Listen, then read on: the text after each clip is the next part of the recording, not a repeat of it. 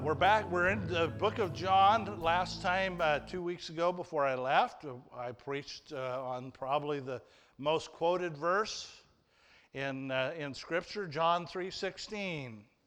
And we left there, and so now we're going to complete the third chapter of John. And this is kind of interesting. Jealousy in the church. Does that ever happen? Do we get a little jealous? Do we have, we just have the best church in town? Or if you don't go to our church, you don't know what's going on? We can get a little bit, well, how come that church over there, God's blessing that church and things are happening over there, and it's not happening with us? And we kind of go, what's going on? Well, we're going to see in this chapter, in the rest of this chapter, a little bit of conflict between the disciples of John the Baptist and the disciples of Jesus. And John the Baptist was an amazing preacher. I mean, this guy is good. I mean, people came from all over the place to come out into the wilderness and hear this guy preach, and he was baptizing all kinds of people. And he was really exciting to go see. And his disciples that were following him, he kept telling them what? I'm not the Messiah. See that guy over there? See Jesus? He's the Messiah. But he was so good at what he did that people didn't want to leave him. They wanted to hear John. Matter of fact, his following followed well into the start of the first church. He had people that were his disciples that had left Jerusalem after Jesus died and resurrected. They left Jerusalem and went out and was preaching the gospel that John was talking about before the Holy Spirit came. And one of those guys was a guy by the name of Apollos. And Apollos, it was an amazing preacher in and of himself. And in Acts chapter 18, it tells us about him. Now, a Jew named Apollos, an Alexandrian by birth, an eloquent man, came to Ephesus. And he was mighty in the Scriptures. And this man had been instructed in the way of the Lord.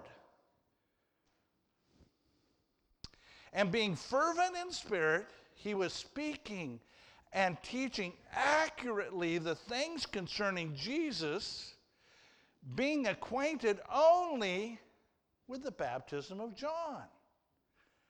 He hadn't been around when the Holy Spirit came. He wasn't around when Jesus ascended and said, hey, wait, and the Holy Spirit's coming. He was so excited about preaching Jesus that he left before the baptism of the Holy Spirit. And in chapter 19 it says, and it happened that while Apollos was at Corinth, Paul passed through the upper country and came to Ephesus. That's where Apollos had been preaching, and found some disciples. And he said to them, did you receive the Holy Spirit when you believed? And they just said to him, we don't even know, we haven't even heard whether there is a Holy Spirit. And he said, well, into whose baptism were you baptized? And he said, into John's baptism. And Paul said, John baptized with the baptism of repentance, telling people to believe in him who was coming after him, that is Jesus. And when they heard this, they were baptized in the name of the Lord Jesus. You see, even well into Paul's third missionary journey, Apollos was preaching the baptism of John. That's how widespread John preaching was. How amazingly powerful that he was even, and when they talked about Apollos, it talks about him being trained and accurately sharing the Scriptures, accurately sharing about Jesus. That's was what was happening. John was an amazing preacher. And so we come to John chapter 3, verses 22 to 36. And let's see what this dynamic is. After these things, Jesus and his disciples came to the land of Judah. And there he was spending time with them and baptizing. John was also baptizing in Aenon near Salim, because there was much water there. And people were coming and were being baptized, for John had not yet been thrown into prison. Therefore, there arose a discussion on the part of John's disciples with a Jew about purification. And they came to John and said to him, Rabbi, he who was with you beyond the Jordan, to whom you have testified, behold, he is baptizing, and all are coming to him. And John answered and said, a man can receive nothing unless it has been given to him from heaven. You yourself are my witnesses that I have said, I am not the Christ, but I have been sent ahead of him. He who has the bride is the bridegroom, but the friend of the bridegroom who stands and hears him rejoices greatly because of the bridegroom's voice. So this joy is mine has been made full. He must increase, but I must decrease. He who comes from above is above all. He who is of the earth is from the earth and speaks of the earth, but he who comes from heaven is above all. What we have seen and heard of that he testifies, and no one receives his testimony. He who receives his testimony has set his seal on this, that God is true. For he whom God has sent speaks the words of God, for he gives the Spirit without measure. And the Father loves the Son and has given all things into his hands. And he who believes in the Son has eternal life, but he who does not obey the Son will not see life, but the wrath of God abides on him. A little bit of jealousy. A little bit of jealousy by those who should have known better, right? Because who was John pointing to? Jesus. And he would tell over and over. He would tell his disciples, don't look at me. Look at him. Look at Jesus. He is, and the first description he uses is what? Of a wedding. Now, in the wedding, where's everybody supposed to be looking? They're looking at the bride, right? But they're also looking at the bridegroom, right? And that bridegroom, usually they stand about right here and they're looking down that aisle. They're waiting for the bride to come. And he says, that's the center of attention. He says, the best man is not the center of attention. And I'm the best man. I got the greatest job in the world. I get to just stand over here on the side and hand him the ring. I don't have to remember anything. I don't have to say anything. But I can point to the bride and the groom. And he says, Jesus is the bridegroom. And there's all kinds of illustrations throughout Scripture where Jesus talks about the bridegroom, right? He tells people to be waiting for the bridegroom. Is that what we're supposed to be doing right now? He's coming back, right? The bridegroom has been away. He's preparing for the marriage supper of the Lamb. He's making everything ready. And he told the story of the 10 virgins standing outside holding the lamps. And 5 were ready and 5 weren't. He says, be ready because you don't know when he's coming. He's coming like a thief in the night. But jealousy got a hold of these guys. He said, but you're the best man. You're an amazing preacher.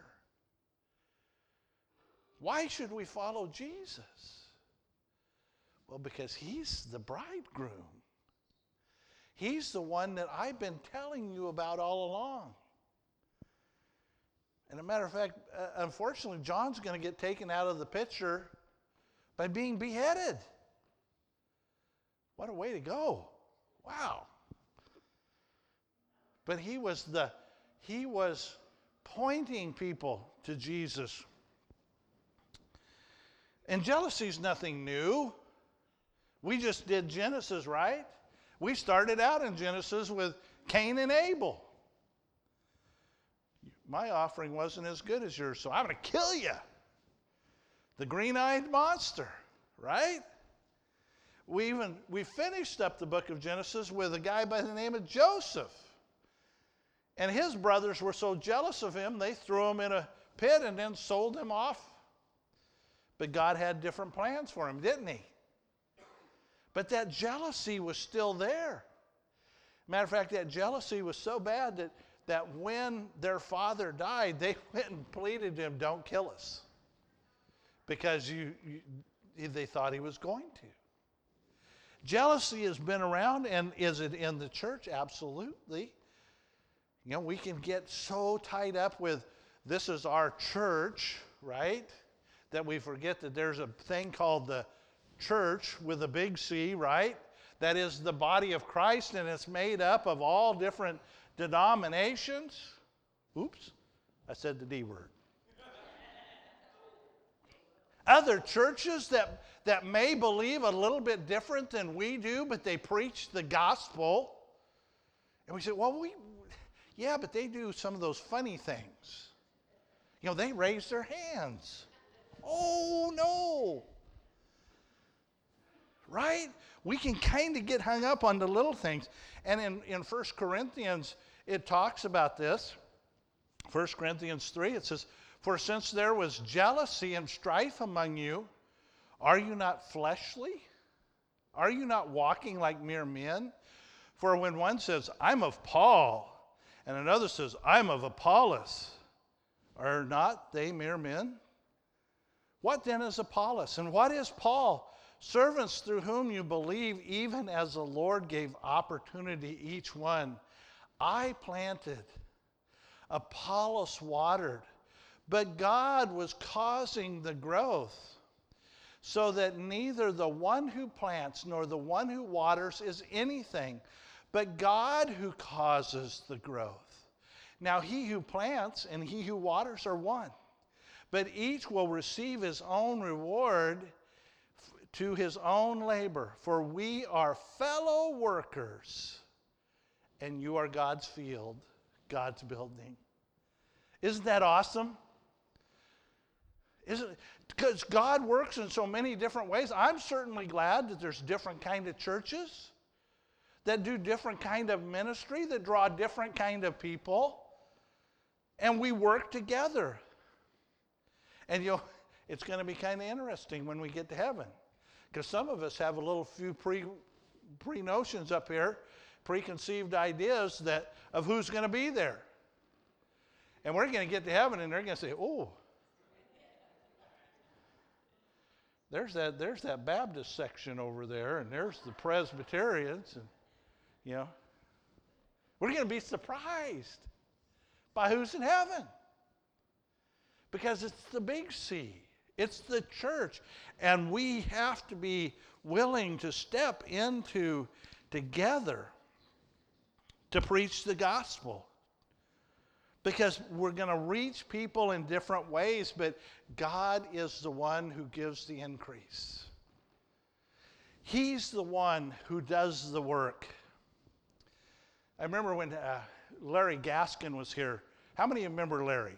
Larry was here a few years ago as an interim pastor, and I remember one specific message, and I absolutely loved it.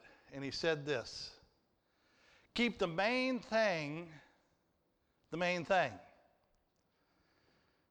Now, what does that mean? That means Jesus Christ. Jesus Christ, born of a virgin, lived a sinless life, died on the cross for our sins, rose again on the third day, and is now in heaven waiting for us. That's the main thing. You see, we can get sidetracked by this ministry or sidetracked by that ministry, or we can get sidetracked by doing some really good things, but we forget the main thing is the main thing. It's all about who Jesus is. And John, the writer of the gospel, he's going to share with us 4 things that makes Jesus the main thing. And I want you to look in verse 31 and we'll see the first one. He who comes from above is above all. He who is of the earth is from the earth and speaks of the earth. He who comes from heaven is above all. The first thing is that Jesus is above all. Jesus is above all. Now that's a multifaceted piece here, because number one, physically, where is Jesus right now? He's in heaven. He's at the right hand of God. What's he doing? He's preparing a place for us. He's been preparing a place for 2,000 years. He is physically above all. But he should also be spiritually above all, because who is he? John 1:1, in the beginning was the Word. And the Word was God, and the Word was with God, and nothing was made without him. He's the creator. Psalms 8:1 tells us, O Lord, our Lord, how majestic is your name in all the earth, who has displayed your splendor above the heavens. I love some of these because anybody start to sing this? O Lord, our Lord, how majestic is your name in all the earth, right? We've turned these into music because that's originally what they were. And when we think of God, we should think of him as above all because he is the creator of all.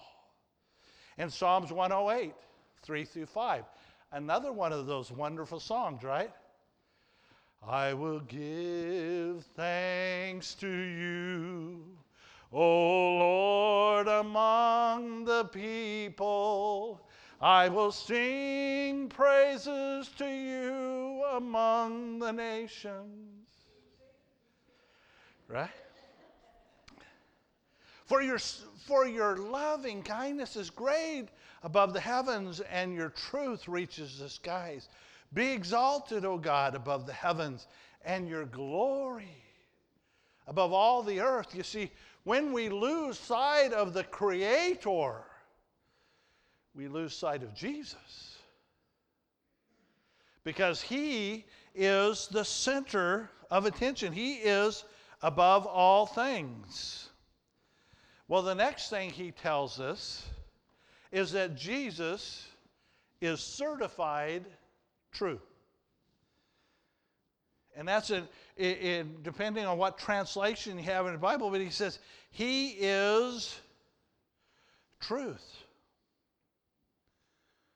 What he has seen and heard, and of what he testifies, no one receives his testimony. He who has received his testimony has set his seal on this, that God is what? True. He's certified true. And do you realize what that certification is? What does it say is the certification? Those who believe. It's us. It's the church. It's people who believed in Jesus Christ that certifies that he's true.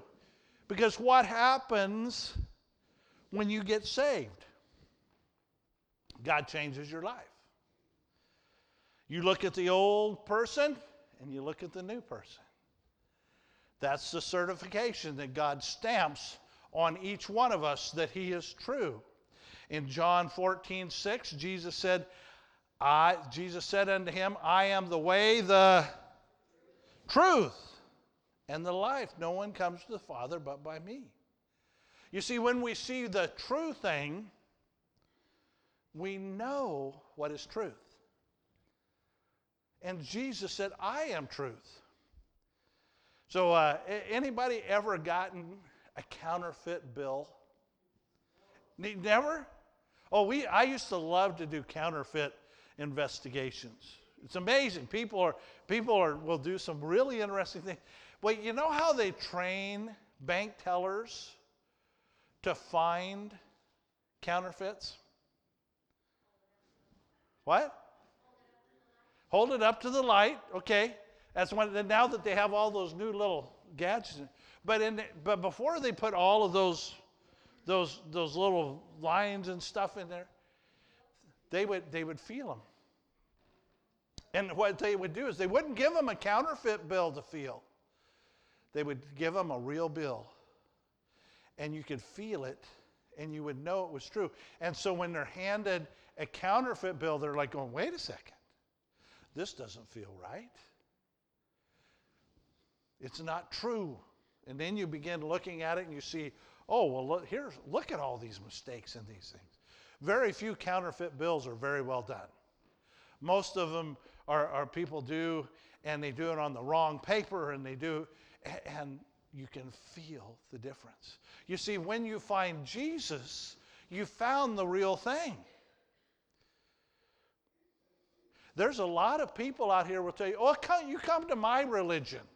You come and we'll make you feel better, or follow this, or follow that. And when you come to Jesus, you go, wow, this is the real thing. This is the truth.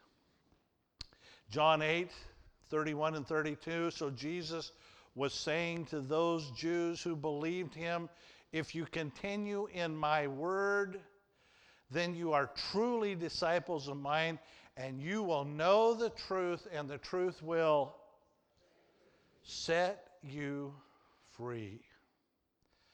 Do we need that today? Oh, man.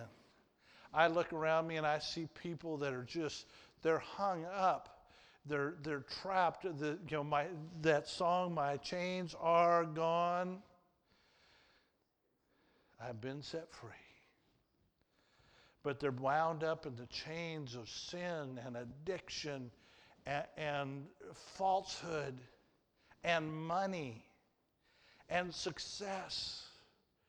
And they're just chained down to this world. And Jesus comes along and he says, my yoke is light. My burden is easy. And he sets them free. You know, if Jesus can set a slave trader free and allow him to write the words of amazing grace, he can set anybody free. He can make the blind see again, find the lost. He is such an amazing person, and he's certified as true. Well, John also tells us that one of the other things that Jesus does that certifies who he is as the Messiah is he gives us the Holy Spirit. For he who speaks the words of God, for he gives the Spirit without measure. He gives the Holy Spirit without measure. We limit ourselves so much because we don't tap into the Holy Spirit and what he wants to do. In John 14, as he was talking to his disciples at the Last Supper, he says this, but the Helper, the Holy Spirit, whom the Father will send in my name, he will teach you things and bring to remembrance all that I said to you. Peace I leave you. My peace I give you. Not as the world gives do I give you. Do not let your heart be troubled, nor let it be fearful. The Holy Spirit, do you see in these two verses here, how many different things the Holy Spirit does for you? Man, if you just took these two verses and said, God, pour this into me. I will teach you all things.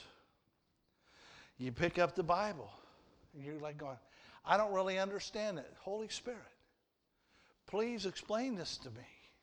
He brings back to remembrance. And we memorize these verses every month, right? We get these verses, and most people say, oh, it's so hard. But how many times have you been in a situation where one of these verses has popped up, and you're like going, I don't remember where it was, but I remember what it said. And that verse pops up in your heart, and you go, wow, thank you, Holy Spirit, for bringing that back to my mind. That's one of the, I'm one of these people that if I wake up in the middle of the night, I automatically just start praying. And God will lay people on my heart, and God will lay verses on my heart to pray for them. And so I begin to pray, and pretty soon the devil puts me back to sleep. Because he doesn't want me praying. Right? But if we put these things, and he says the Holy Spirit will bring that to mind. Last year, we learned 12 verses to lead somebody to Christ. And I encourage you to go back and go over those verses about once a week. Just pull them out and go back over this, because there's going to come a time that somebody's going to say, well, why do you believe in this Jesus? Why is this important? I'm a good person. When somebody says they're a good person,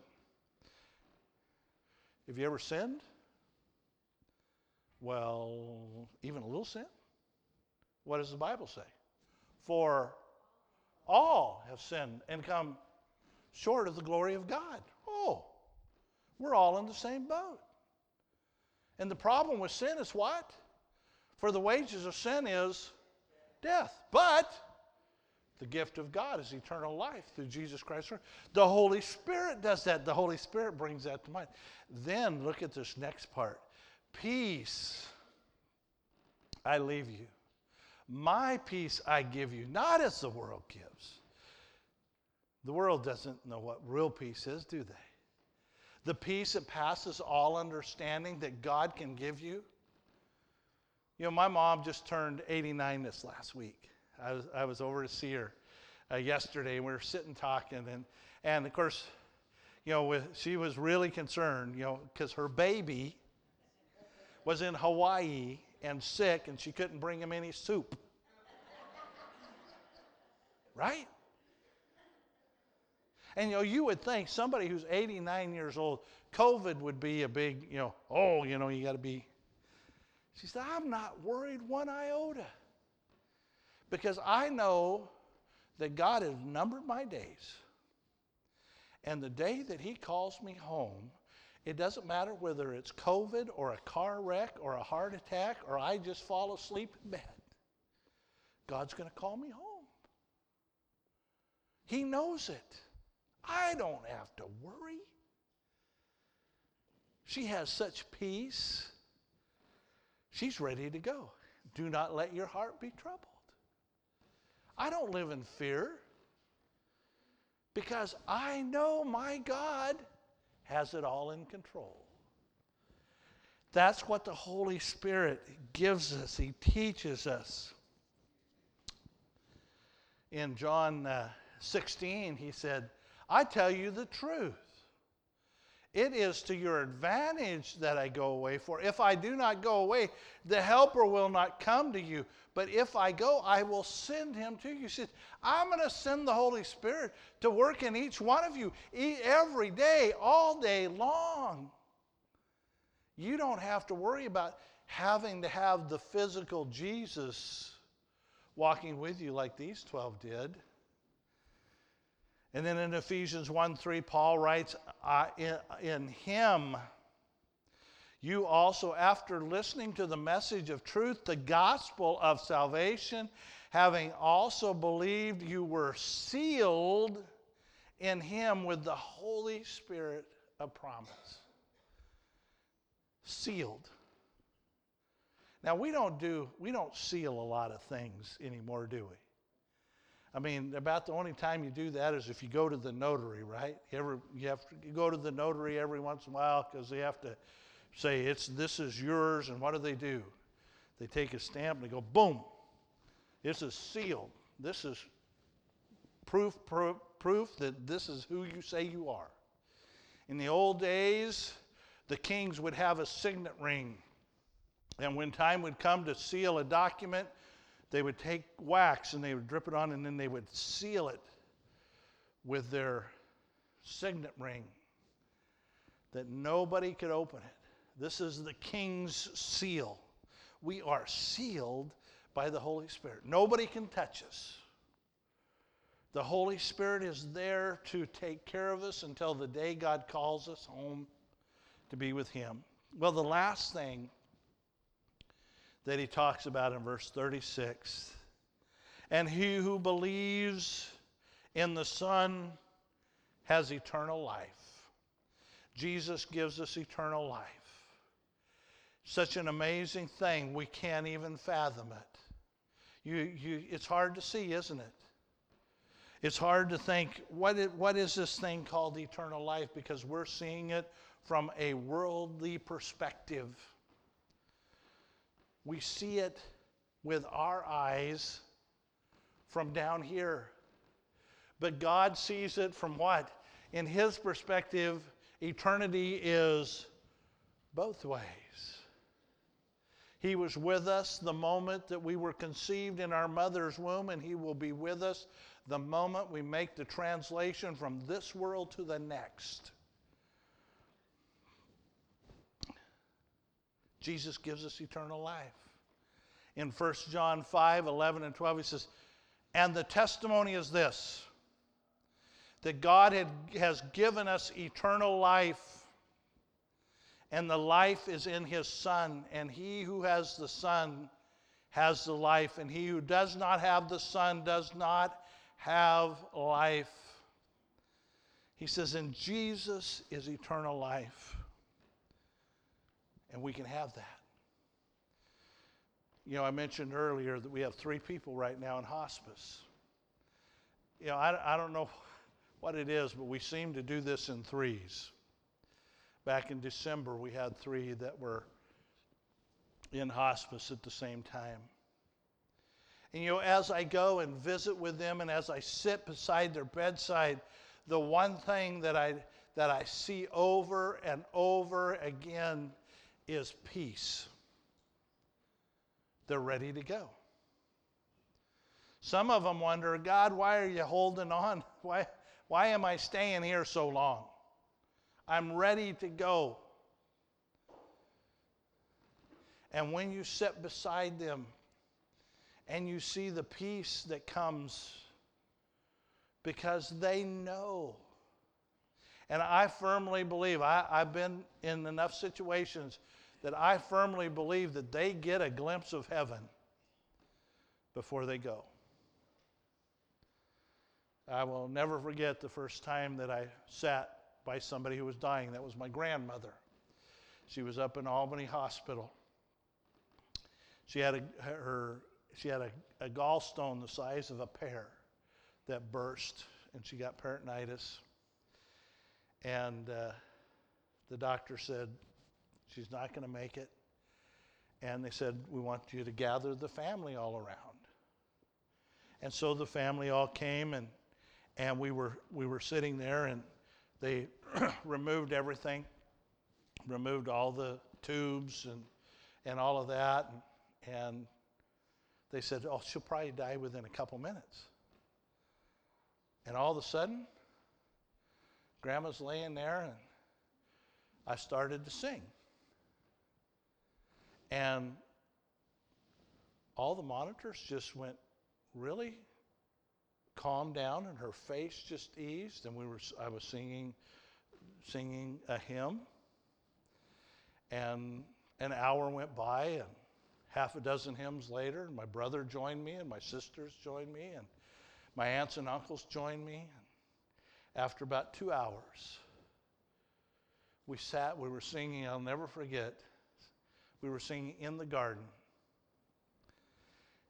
And I just watched her as she just very peacefully slipped into the arms of Jesus. Not one grimace on her face. She was ready. She was waiting. And I believe the Holy Spirit just said, okay, it's time. And the angels came and carried her into heaven. If anybody would ever tell me there is no eternity, I'd say, I don't believe you because I've watched it. I've watched it happen. And that is what makes Jesus who he is. He is the God that gives us eternal life. And that came on the cross.